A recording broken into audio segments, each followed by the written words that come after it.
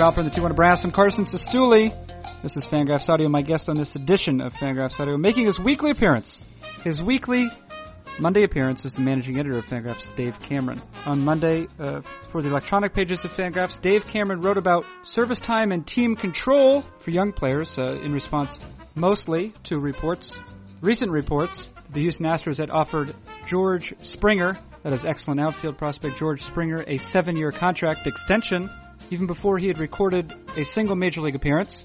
With that article in mind, what follows, whether intentionally or not, acts as a sort of primer of service time and team control, etc., etc. I also asked Cameron how those considerations might concern the Chicago White Sox decision to offer an extension to Jose Quintana, 5-year extension, with a clause regarding Jose Quintana's possible Super 2 status. We also discussed Super 2 status.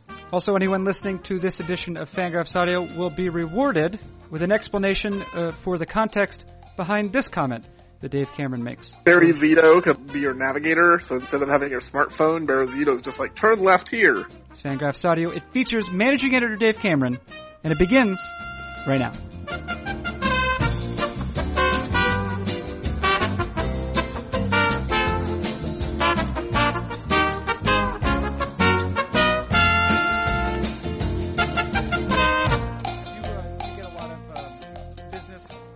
During the day, though, via your cell phone? I don't know about a lot. I get some. They're almost always the Dark Overlord. Oh, they are? Yeah. Do you ever work the phones? Much like maybe like a Ken Rosenthal or John Paul Morrissey?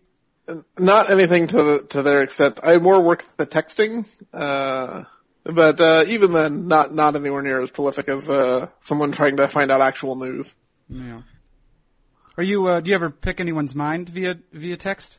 I do occasionally. Pick anyone's brain? I guess pick a brain. You pick a brain. Yeah, right. I mean, yeah, occasionally I will reach out to someone and be like, hey, what do you think about this? Or, yeah. Yes, I do, is I think the answer you're looking for. Do you have high-level contacts?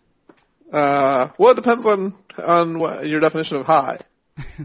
That's a pretty Bill Clinton answer, right? Yeah. Do you ever receive information from a source familiar? Wait, what is the usual citation? Familiar with the situation. Yeah, familiar with the situation. Yeah, it's sometimes depending on the situation. I will disclose. I'm not texting with Bud Selig during the day. Okay. I don't think he's much of a texter. He's not churning to you. Yeah, if people are like wondering, how high does Dave Cameron's sources go? Yeah. It stops at the commissioner. The commissioner's office? Yeah. Not really. Well, there might be people in the commissioner's office who text, but I think the commissioner himself, I would be shocked if he had ever sent a text. Oh yeah. I guess if you're that, he could probably, he's at a point now, right, where a position of power combined with age where he probably doesn't, I'm going to guess he actually does text, but my point is that he probably doesn't, he could probably tell someone to text for him. Yeah, right. I bet you he will tell his secretary, send out one of those text things. I bet you he says text thing. Yeah. Do we have if you were to guess how old the commissioner was, this is actually just turned into a quiz. If you were to guess how old, I think he's Alan Bud Selig? 79. You're going to go with 79? I believe that. Somewhere in that range. That is up there, I guess. Alan Huber Bud Selig. He's born in 34. So yeah, he turns 80 this year. That was a pretty good guess. Pretty good. Yeah. Pretty good, Dave Cameron. Well, that's our podcast for today. Right. This is Dave Cameron analyzing all ages. Yeah. So yeah, this has been that's been full of information. Yeah. Hey, you. Well, I don't know. Is that good for introductory patter? Sure. Okay. I think that's better than a normal patter. Let's pretend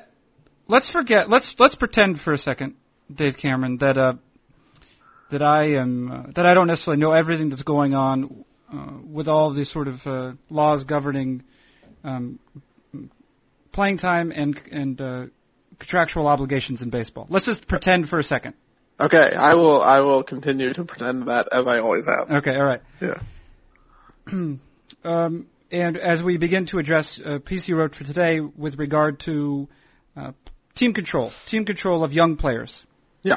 Not typically young players. It has to do with service time, right? Right. You can control old players. Right. You can control them. They're terrible and you call them up late. You could control them until they've recorded, until the season is over and they have recorded 6 years of service time. At least 6 years of service time. 6+ years of service time. 6 or more, as the CBA states. 6 or more. Okay. Yeah. Now, here's my question. Now, as you point out, and I understand in principle this point, which is that teams really exercise control for 7 years.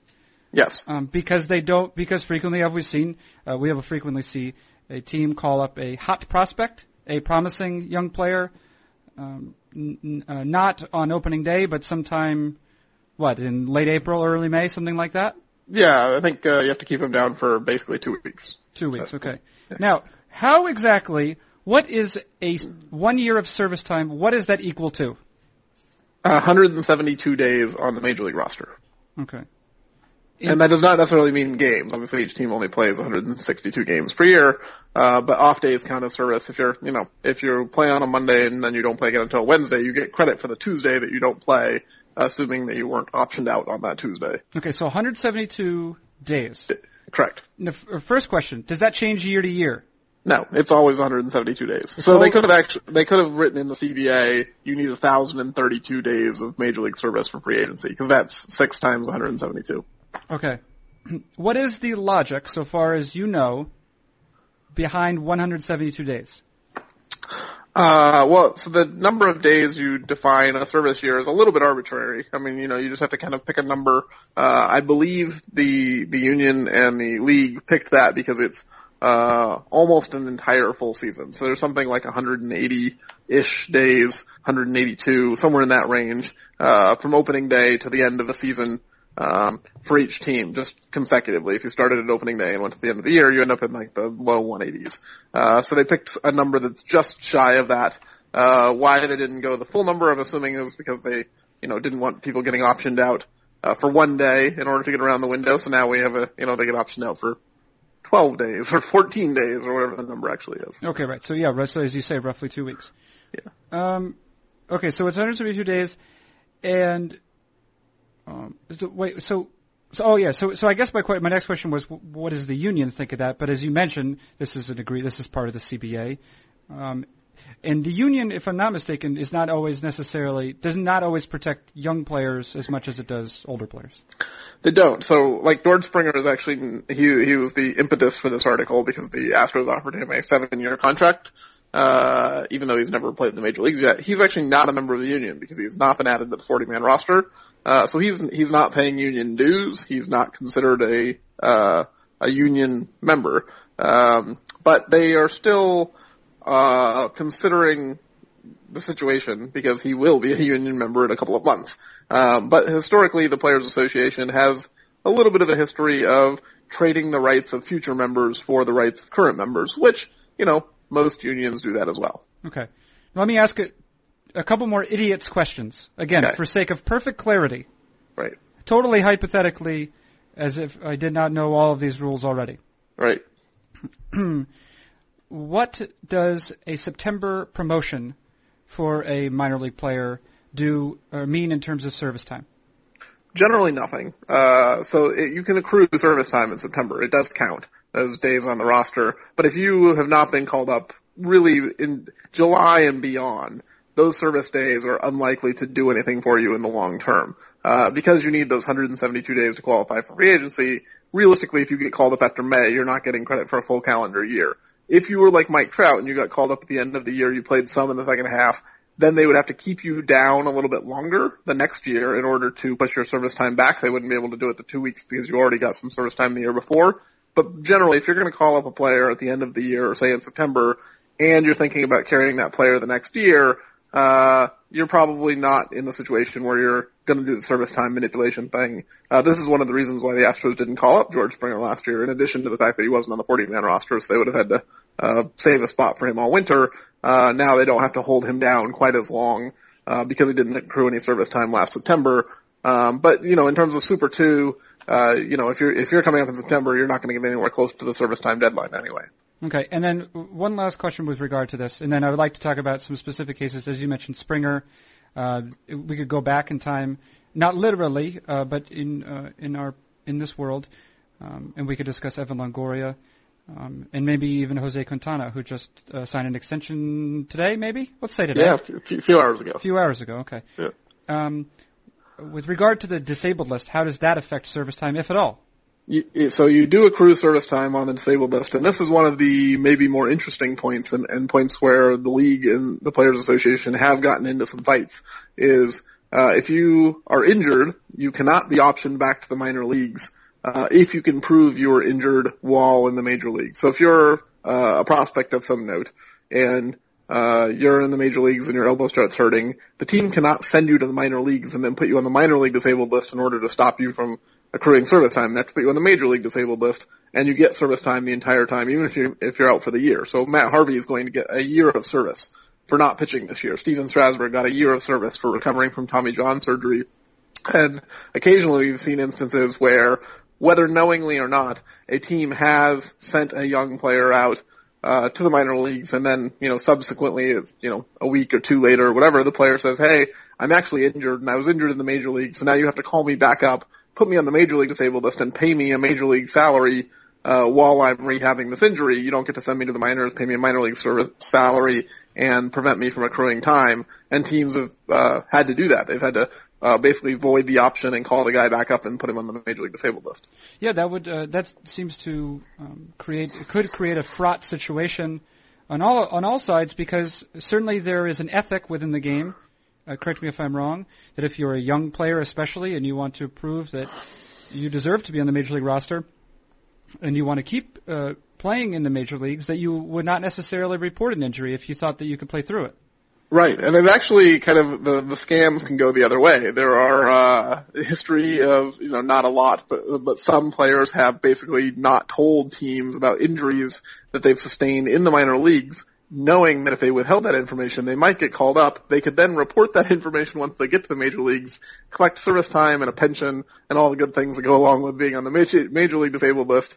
I believe there was a pitcher named Jorge Campillo who did this with the Mariners a few years ago. Basically needed Tommy John surgery, didn't tell anyone, just kept pitching through it. Got called up as an emergency starter. The team needed a guy to fill in. He threw like 4 pitches, walked off the mound, and was like, hey, my elbow hurts, I need Tommy John.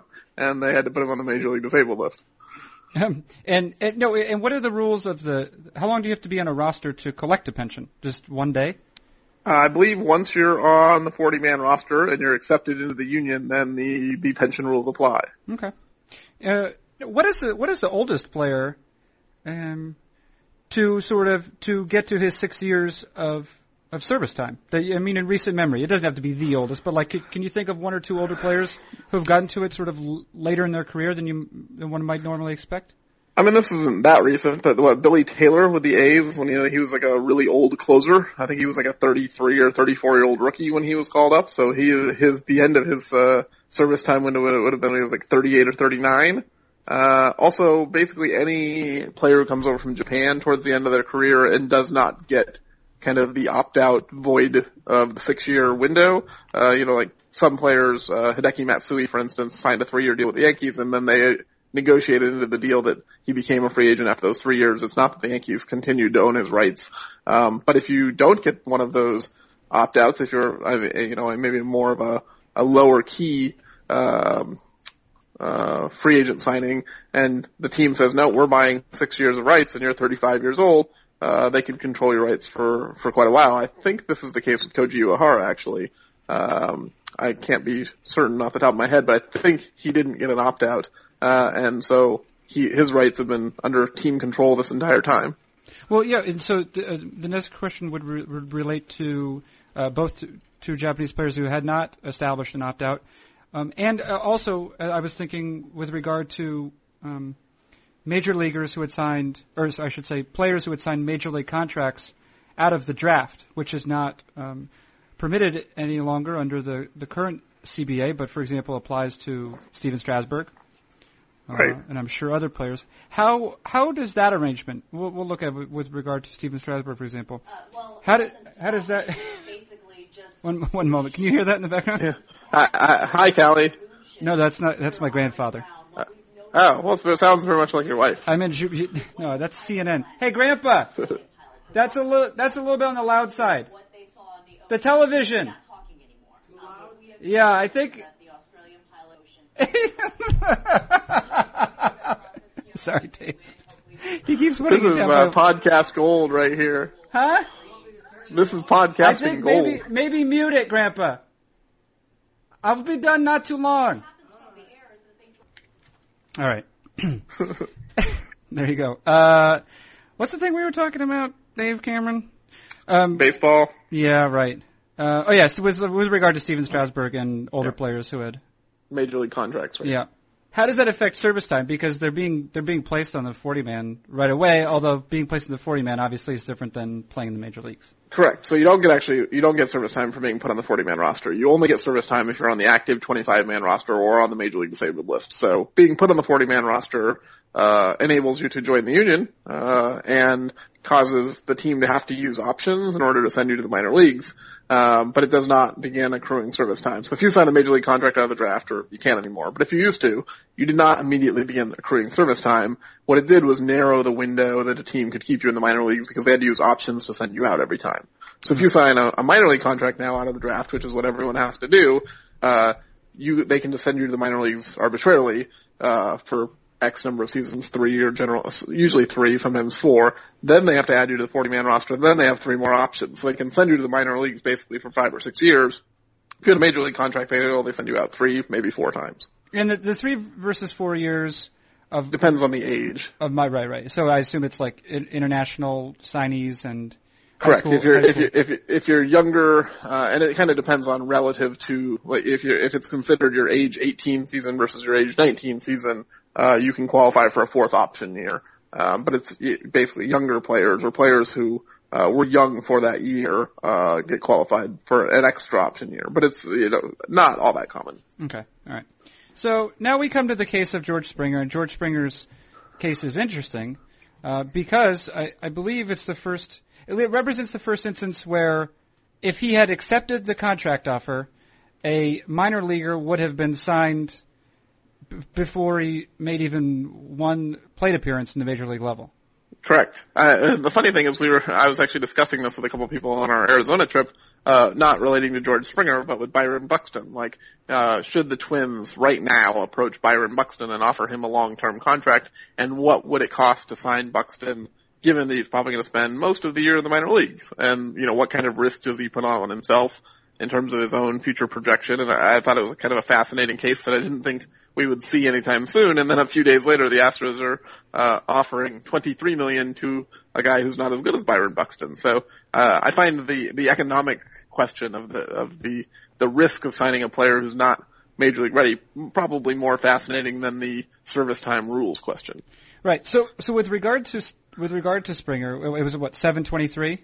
That was the reported offer. It almost certainly included a couple team options for his first few free agent years. So my guess is they probably was like 723 with, maybe team options at 9 or 10 or $11 million or something like that. So if those options were picked up, it would have turned into something like 940 or 950 or something in that range. Okay. So we don't have, obviously, as I noted, no minor league player's never been signed to this sort of contract. So we don't have precedent so far as that is concerned. So we don't know if that's necessarily a judge simply on those terms. We don't know if that's a good deal or a bad deal for one or the other team or player.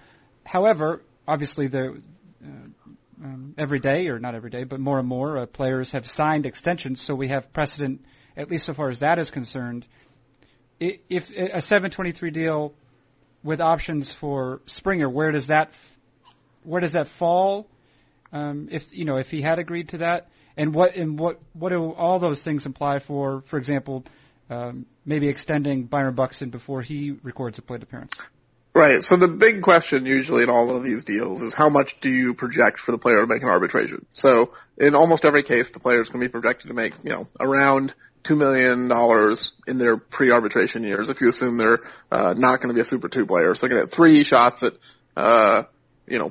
pre-arb years. They're going to make between $500,000 and $600,000 in those years. So you're going to make, $1.6, $1.7 million, something like that in those first 3 pre-arbitration years. And everyone, no matter how good they are, is going to make something in that range.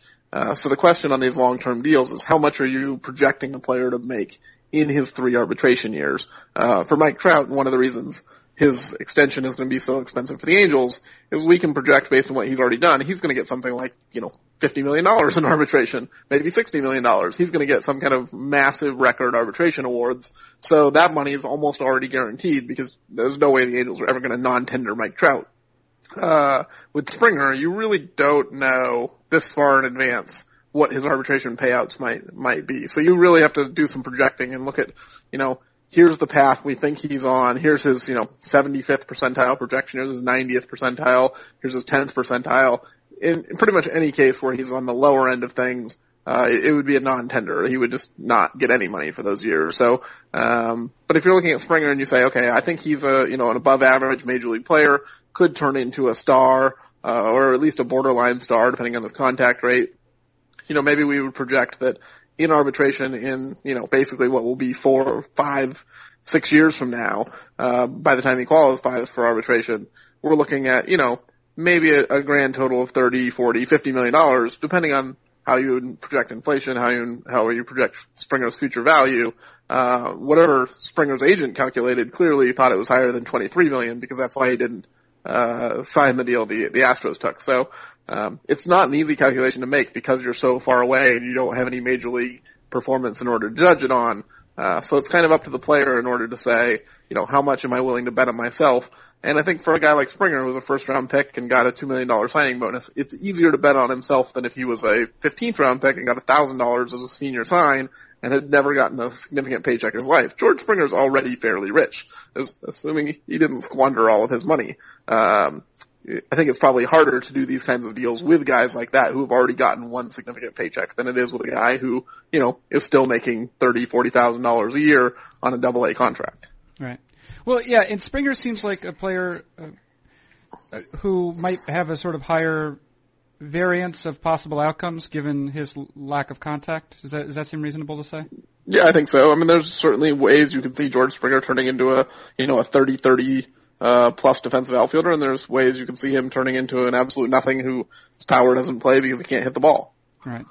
I mean, he could be, I mean, it's like, it seems totally within the realm of possibility, right? He could be Chris Young or something like this, right? Right. Or he could be Drew Stubbs. I mean, or anything in between. Or he could be, Mike Cameron. I mean, there's a wide range of potential outcomes for any prospect, but probably a wider range for a guy like Springer. Right. He doesn't have the contact. Now, with regard to Jose Quintana, Yep. What are you saying? Quintana? I think Quintana. Quintana, I think that's what I was starting with.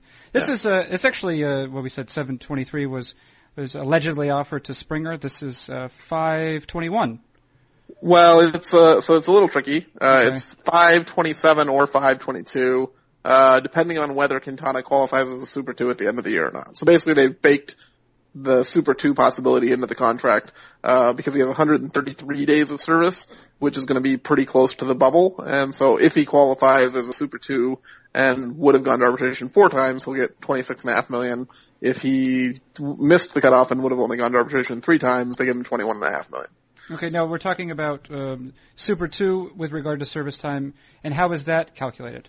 So the clause in the CBA basically says the top 16% of all players in service time, not by performance, but based on number of days of service in the big leagues that have at least 2 years of service, but not 3 years of service, will qualify for arbitration a 4th time. So they get it a year early, essentially. So if you, Springer's a good example. If the Astros decide in 2 or 3 weeks that they want to call up George Springer, they've held him down long enough in order to get past the free agent line, but they say, you know what, he's major league ready, we want him on the roster right now, we want him, May 1st, whatever.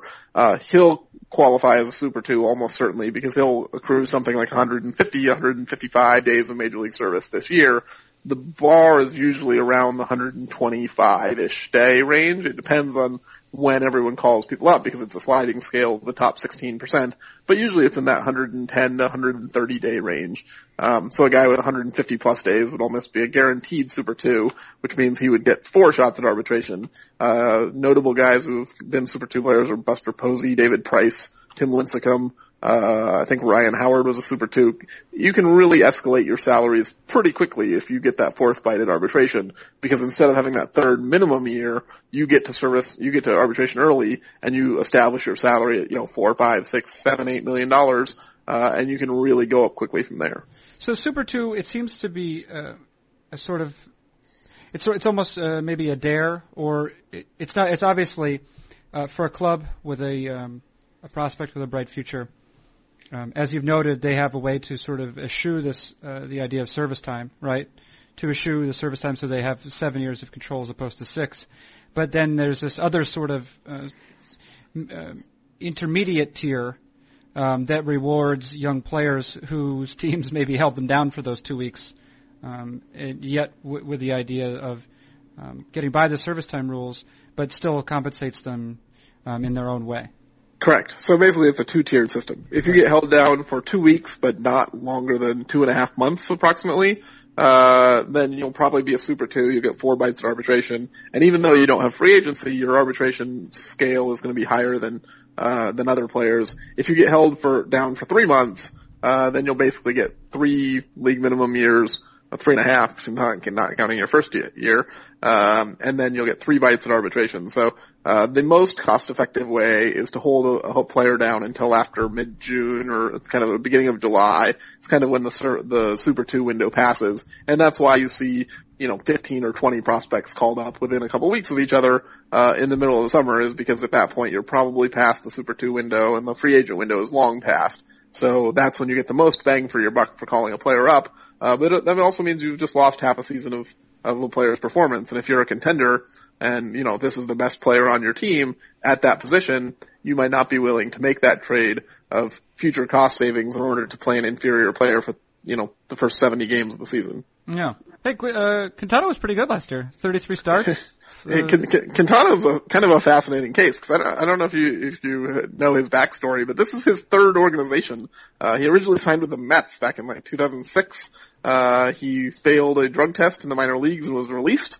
Then he signed with the Yankees. Spent a couple of years in the Dominican Summer League.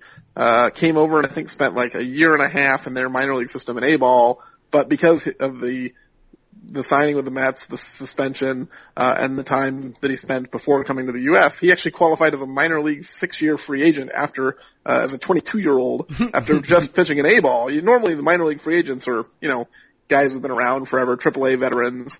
You don't normally get young players as minor league free agents. The White Sox signed him as a 6-year minor league free agent, before the 2012 season, and since then he's been worth something like 5.5 wins as a major league starter. Yeah, it looks like he's about an average pitcher. Kind of does everything.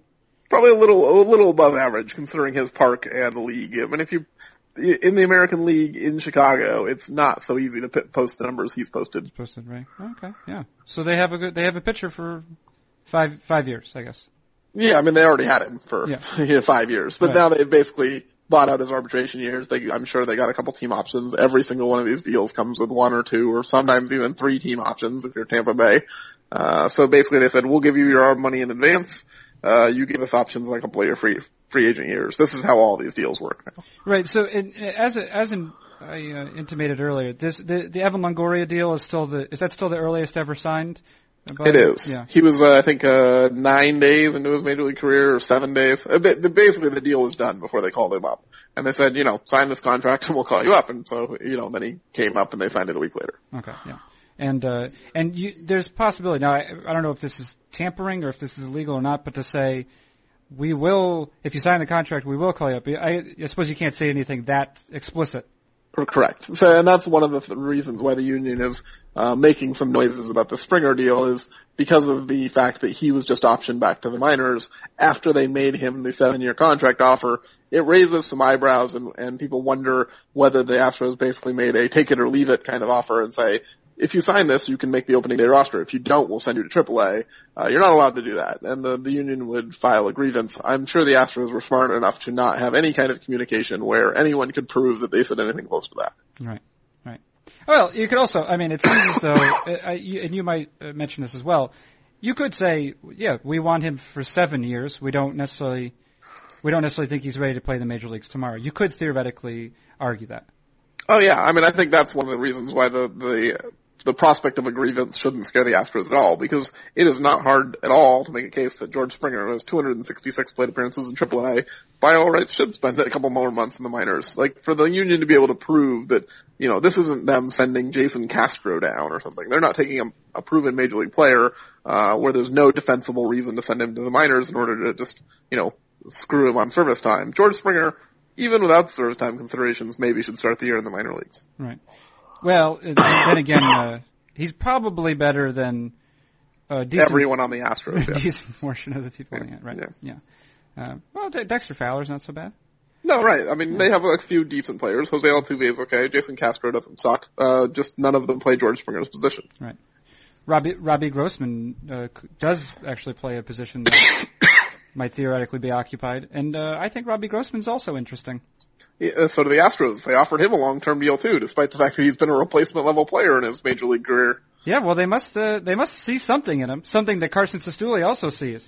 Yeah, maybe. So I am speculating here. I haven't talked to the Astros about this, but from my perspective, this is not wait, do you know any sources close to the situation? I know some. I have not yet talked to them. Okay, I've not reached out to them for information. But since the Astros front office is made up entirely of sabermetric nerds, they probably think not terribly differently than we think about things. They certainly have better information than we do. But I think my guess is that the Astros are essentially doing, an expected value play. So in, kind of to borrow a phrase from poker, you understand that, if you get to the end of a round and you're trying to decide whether to bet or fold, all the cards are on the table and someone bets over to you and you have to decide, do I call the bet that's been made, or do I just fold because I think the guy has me beat? Essentially what you're trying to do is figure out, the number of times you have to win and the payoff on that victory in order for it to make it profitable for you to bet, even if you think you've lost. So say you think there's a 75% chance that I'm beat. Most people would just be like, well, fold. You're probably going to have lost. And if you fold every time, then you'll 3 out of 4 times it'll be the correct decision. But if the value of winning that 1 out of 4 times is higher than the cost of losing those 3 times, you should bet every single time and not fold every single time. And this is basically an argument for magnitude of the win, right? So if you win $100, when you win and you only lose $10 when you fold, you come out plus 70 on those 4 bets. Right. That's essentially what I think the Astros are doing, is they're looking at it and saying, if we sign Robbie Grossman and we sign Jose Altuve and we sign George Springer, we sign Jason Castro, and we sign, every player we can get who's under the age of 27 to some kind of, low scale $20 million deal that buys out all our RBers and gives us a couple free agent options, we might be wrong on like 6 of these guys. Mm-hmm. And maybe we would have non-tendered 3 of them. And so we cost ourselves on those 3 or 4 guys an extra $5 or $6 million. But then one of them, and it's probably George Springer, but you don't know for sure, turns into a superstar who we would have had to give $120 million to. We just saved ourselves $60 or $70 million, easily pays for the cost of overpaying all the rest of the guys. And you're basically covering all your bases and saying, we're not going to have some monster, Freddie Freeman type extension in a couple of years because we signed everyone under the age of 27. Right. So they think that Robbie Grossman, there's a certain percent chance that he will be that guy. And so they say, yeah, we'll include him in this collection of players to whom we're offering extensions. Right. I mean, basically you're saying you don't know in advance. Like, There's no way to identify which player is going to break out. So you just sign everyone who could because the cost of signing them all isn't that high, and the one guy who does break out will save you the money. Well, they don't think it's JD Martinez. That's a fact. That's correct. Because they released him. Yes, they did. And they released him after we had already frozen the depth charts for the outfield positional power rankings. So now JD Martinez shows up as a reserve for a team he does not play for. That's a little annoying. Well, I'm sure no one in the comment section will make note of that. No, of course not. Why would they? Yeah, no, they never point out the things like that. You know what it is? Unfettered and unencumbered support, emotional support. Absolutely. Yep. The comment section is known for their uplifting nature. Yeah, it is. Okay. Actually, especially with that little moment that we had with my grandfather there, we've already passed the 30-minute threshold. But I do want to make note of one thing. You're aware that during last week's episode, I hijacked sort of the last 10, 15 minutes of the conversation so that we could speak to my car buying situation? Correct. Yeah. Well, someone made an amusing comment about that because I did some more research on cars, posted over at Knockgraphs, just to make sure I had all the sites covered in the Fangraphs empire. I was looking over cars that might be economical relative to cargo space and fuel efficiency. Someone noted that at this point, if I wait long enough, it might be just as cheap to have Stephen Drew drive you around. Drive me around. Yeah. You get Kendris Morales to be like your baggage guy, and Stephen right. Drew will be your chauffeur. Yeah, that's right. Yeah, I could have like a whole waitstaff based off. Barry Zito could like be your navigator, so instead of having your smartphone, Barry Zito's just like turn left here. Yeah. So so here's a question. Where's Stephen Drew right now? It doesn't seem as though he's going to Detroit. No less a person that Dave Cameron has announced that the Tigers don't need to sign Stephen Drew, even though Jose Iglesias is injured for the whole season. Well, now he's out for the year. They've agreed that he's out for the season. With the worst shin splints? Is that the thing? Well, no, he has basically 2 leg fractures. Yeah, he has fractures in both his legs. So he's got 2 broken legs. He's got kind of sucky legs. Is that the idea? He's got broken legs. Yes, but they're both injured. He has 2 broken legs. But they're not. They're not from like blunt force, right? They're just somehow They're fractures. Yeah. From what though? Running around? Yeah, I mean they just broke. Like his legs did not support his body. I don't want to live in a world where legs just spontaneously break, Cameron. I want there to be a reason. Yeah, I would imagine it was probably due to the athletic activities that he was participating in. Okay, but they're both sucky is the point. They're both broken. Okay, that's terrible. Yeah, that's not so great for That's like not an injury that should be allowed. It's like, oh, so your legs are broken. How did I break them? Oh, you know the thing that's your job? Yeah. And this is not just like, this is like a pitcher. Oh, I was throwing 95 miles per hour in a motion that's not particularly, reasonable for humans to be performing, or someone stepped on me, or I bent my body the wrong way. It's just from walking around. But maybe running around. Running around, but sure, but he's going to have to do, that's his job. Yeah, well, but there's a lot of major league players who get hurt running around, right? Like their hamstrings pop, or they have, tight quads or whatever. Iglesias just has bad bones, apparently. Yeah, well, that's it seems systemic. I don't know what systemic entirely means, but this seems systemic as opposed to. You think all his bones are going to break? Like next year, Jose Iglesias is going to be out with broken arms. They're going to have to take out all of his bones. It's going to be a bowl full of noodles. Okay, well, he would still have more range than Miguel Cabrera, probably. Okay, wait, what the hell are you talking? Oh yeah, where's Stephen Drew? He's not going to Tigers. Now they have Alex Gonzalez. Say what? They signed Alex Gonzalez? No, they traded for Alex Gonzalez. No. They traded Steve Lombardozzi, who was one of the 3 guys they got for Doug Fister, for a player who, as a 37-year-old last year, 36-year-old, posted a -1 WAR in 118 plate appearances, which I shouldn't have to tell you, not good. Yeah, okay, wait. So did the Brewers still have his contract? Or was the Orioles signed him to a minor league non-roster invite, brought him to spring training, and then somehow flipped him for a pretty decent young utility player. Yeah. That was smart of them. Kind of amazing. That reminds me when this is also what includes the Tigers. But at one point the Tigers decided that Jose Valverde was not for them. They said, relative to the entire human population, Jose Valverde is probably a good pitcher. Relative to major leaguers, he's not that great. Right. So they got rid of him, or they let him go. Yeah. And then they re-signed him. They signed him again to a minor league deal. They did. And then they were like, okay, you pitch in the minor leagues. You're at least good enough for the minor leagues, they said. And he did fine in the minor leagues. I don't think he was dominant. He did fine. And then they called him up to the roster, and they made him the closer again. Yeah. The closer being, it's the announcement to say, when there's trouble, we're going to let this guy pitch.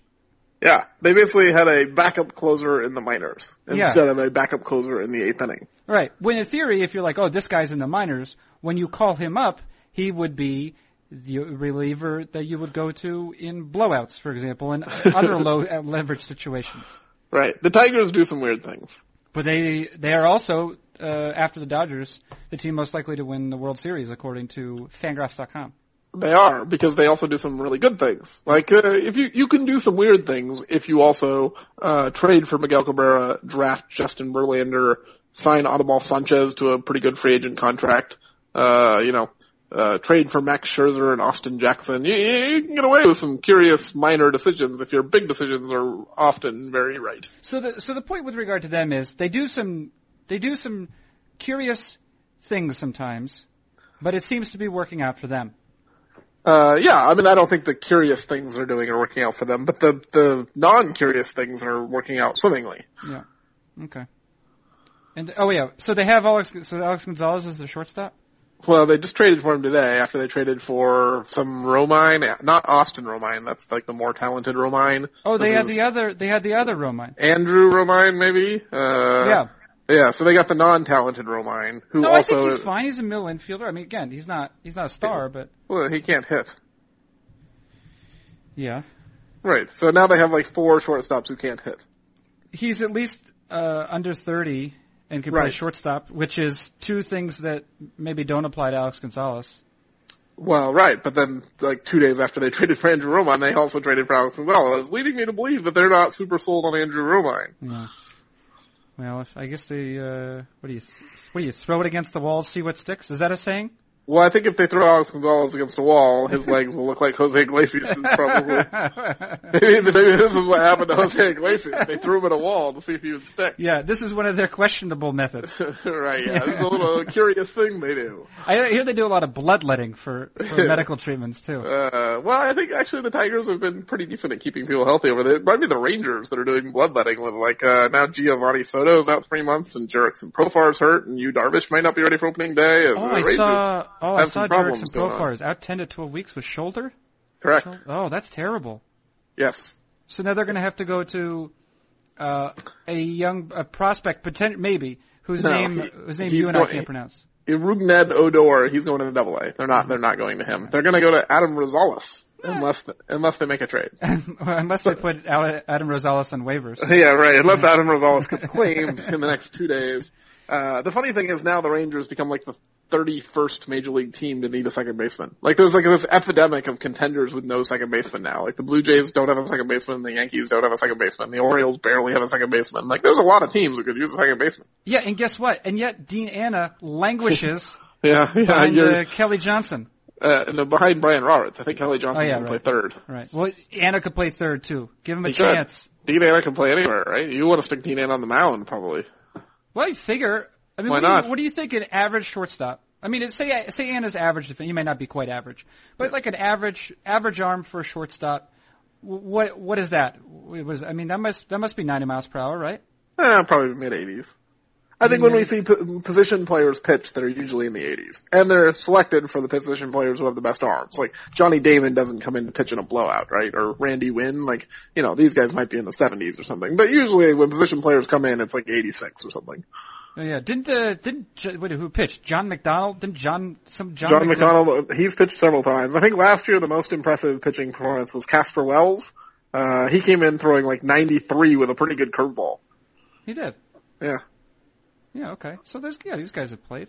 Right. I mean, there are major league position players who pitched in college and, probably mess around with knuckleballs on the side and have pretty good arms. Mitch Moreland, I think, pitched. I believe that's true. Yeah, he can't play second though. No. Well, he could, but not well. Last first baseman to play second in the majors? I feel like Kevin Youkilis might have done it. Oh yeah, I don't mean first baseman, sorry. I mean lefty. But he was a first baseman. Yeah, so you don't see the left-handed throwing second baseman very often. I believe this guy also played third at one point, or for just like an inning or something. Termal Sledge? I don't know, did he? I think he might have. Okay. I was thinking, I think Don Mattingly did too, but Termal Sledge would be more recent. I think Termal Sledge might have. I could be wrong. Where can I find that sort of information? Baseball Reference Play Index? Yeah, I'm doing it right now. I'm looking at positions. Yeah. Termal Sledge. You want to look for throws left and then check the second base box. I don't think he played second base. Okay. Well, maybe he played first base. He played first base one time. Right. I could have made that. Go ahead. Can I check out Don Mattingly? Do you mind? You can do whatever you want. Do you have a minute, Cameron? I do. You know what I've noticed is maybe your grandpa would like to turn on the TV while we wait. Yeah, I think he was upset with me that I was yelling at him. Probably. You know, he could hear me. So look at this. Yeah, he played second base and third base. Don Mattingly. I wish we had video of that. That would have been fun. Well, yeah, but we could find it. He played 18 innings of third base, actually. And he was a lefty thrower, right? I'm going to verify that right now. Yes, he was. So basically, every time a ball was hit to him, he had to do a full spin to throw the ball to first base. Yeah, doesn't seem ideal. It seems inefficient. I would for Not Graphs, you should find video of this. He did it at 86. He played 18 innings. Did he have any assists? Yes, but he also committed an error. He turned a double play. He turned 2 double plays. I wonder how many of those were like step on third, throw to second or something. Yeah, I wonder. Yeah. His runs. Wasn't this who used to do that? Sean Smith. Didn't he used to do the runs, fielding runs. Sean Smith did Total Zone. Yeah, Total Zone. Yeah. Yeah. He was plus by Total Zone. He was a plus fielder. I think everyone involved, including Sean Smith, would say you don't want to use a defensive metric for 18 innings. You think so? Yeah, I think that's not worthwhile. He did commit an error too, but 11 assists in 18 innings. That seems like a lot. That seems like maybe a data error. You think that's a lot. Can I go through the? I mean, at that rate, you're looking at 600 or 700 assists per year over a full season. That seems like what's typical for a third baseman. I think not 600 or 700. I could be wrong, but that seems very high. Dave Cameron wrong? That blows my mind. All right, yeah. Wait, actually, I mean, we could. I'm sure someone's written about this, but no one's writing about it on this podcast right now. Yeah, it's because it's hard to write on a podcast. Yeah, well, you make a good point. You know, you can always be relied upon to make a good point. Also, Dale Berra played a lot of third base back then. For them. All right, let's see. Pagliarulo. There he is. Mattingly, August 30th and August 31st. Okay. Yeah, there he is. August 30th and August 31st of 1986 at the Kingdom. Well, there you go. I was 5 years old at this point in time, years old. So I probably wasn't there. What do you care? Oh, I would have cared if I knew who Don Mattingly was in 1986. Actually, so listen to this. The story is improving. You're gonna be wrapped with attention, Dave Cameron. Bottom of the first batter, Jay Moses. Does that ring a bell? Jay Moses. Johnny Moses, maybe. Johnny Moses, yeah. Batting leadoff for your Seattle Mariners. Grounds the ball to third base. Don Mattingly's first chance boots the ground ball. I wonder if it was a bunt. I wonder if they knew, hey, there's a lefty playing third. Let's bunt at him. But guess what? Mickey Brantley. Mickey Brantley. Mickey Brantley, very next batter. Father of Michael Brantley. Indians left fielder. Yeah, decent outfielder. Ground ball to Don Mattingly for a 5-4-3 double play. Yeah, we got to find video of this. Okay. Yeah, this is your task. Yeah, I got some other tasks. You ever heard of these dumb positional power rankings posts? I have heard they're a little bit of work. Yeah, although luckily I get to split my next one, so that's fine. Well, you get to split them because we're splitting the pitcher parts in two because there are so many players to talk about per each spot. So yeah, I'm not talking about every player. Teams, I'm not talking about every player, Cameron. No, we demand a full paragraph for every person on the depth I'm not charts. doing that. I already did my first 4 or 5 last night. Actually, I started on the wrong one, so I wrote up the Red Sox. I'm going to have to give that to Eno. Oh, well, you made less work for Eno, and probably higher quality write-ups for Eno's post now. I don't know if he thinks that. Anyway, all right, get off the phone. It's been a pleasure to talk to you, though, Dave Cameron. You as well. Stick around for a second, though, because we got some plans to talk about. We do. Yeah. All right, that has been Dave Cameron, managing editor of Fangraphs. I'm Carson Sestouli. This has been Fangraphs Audio.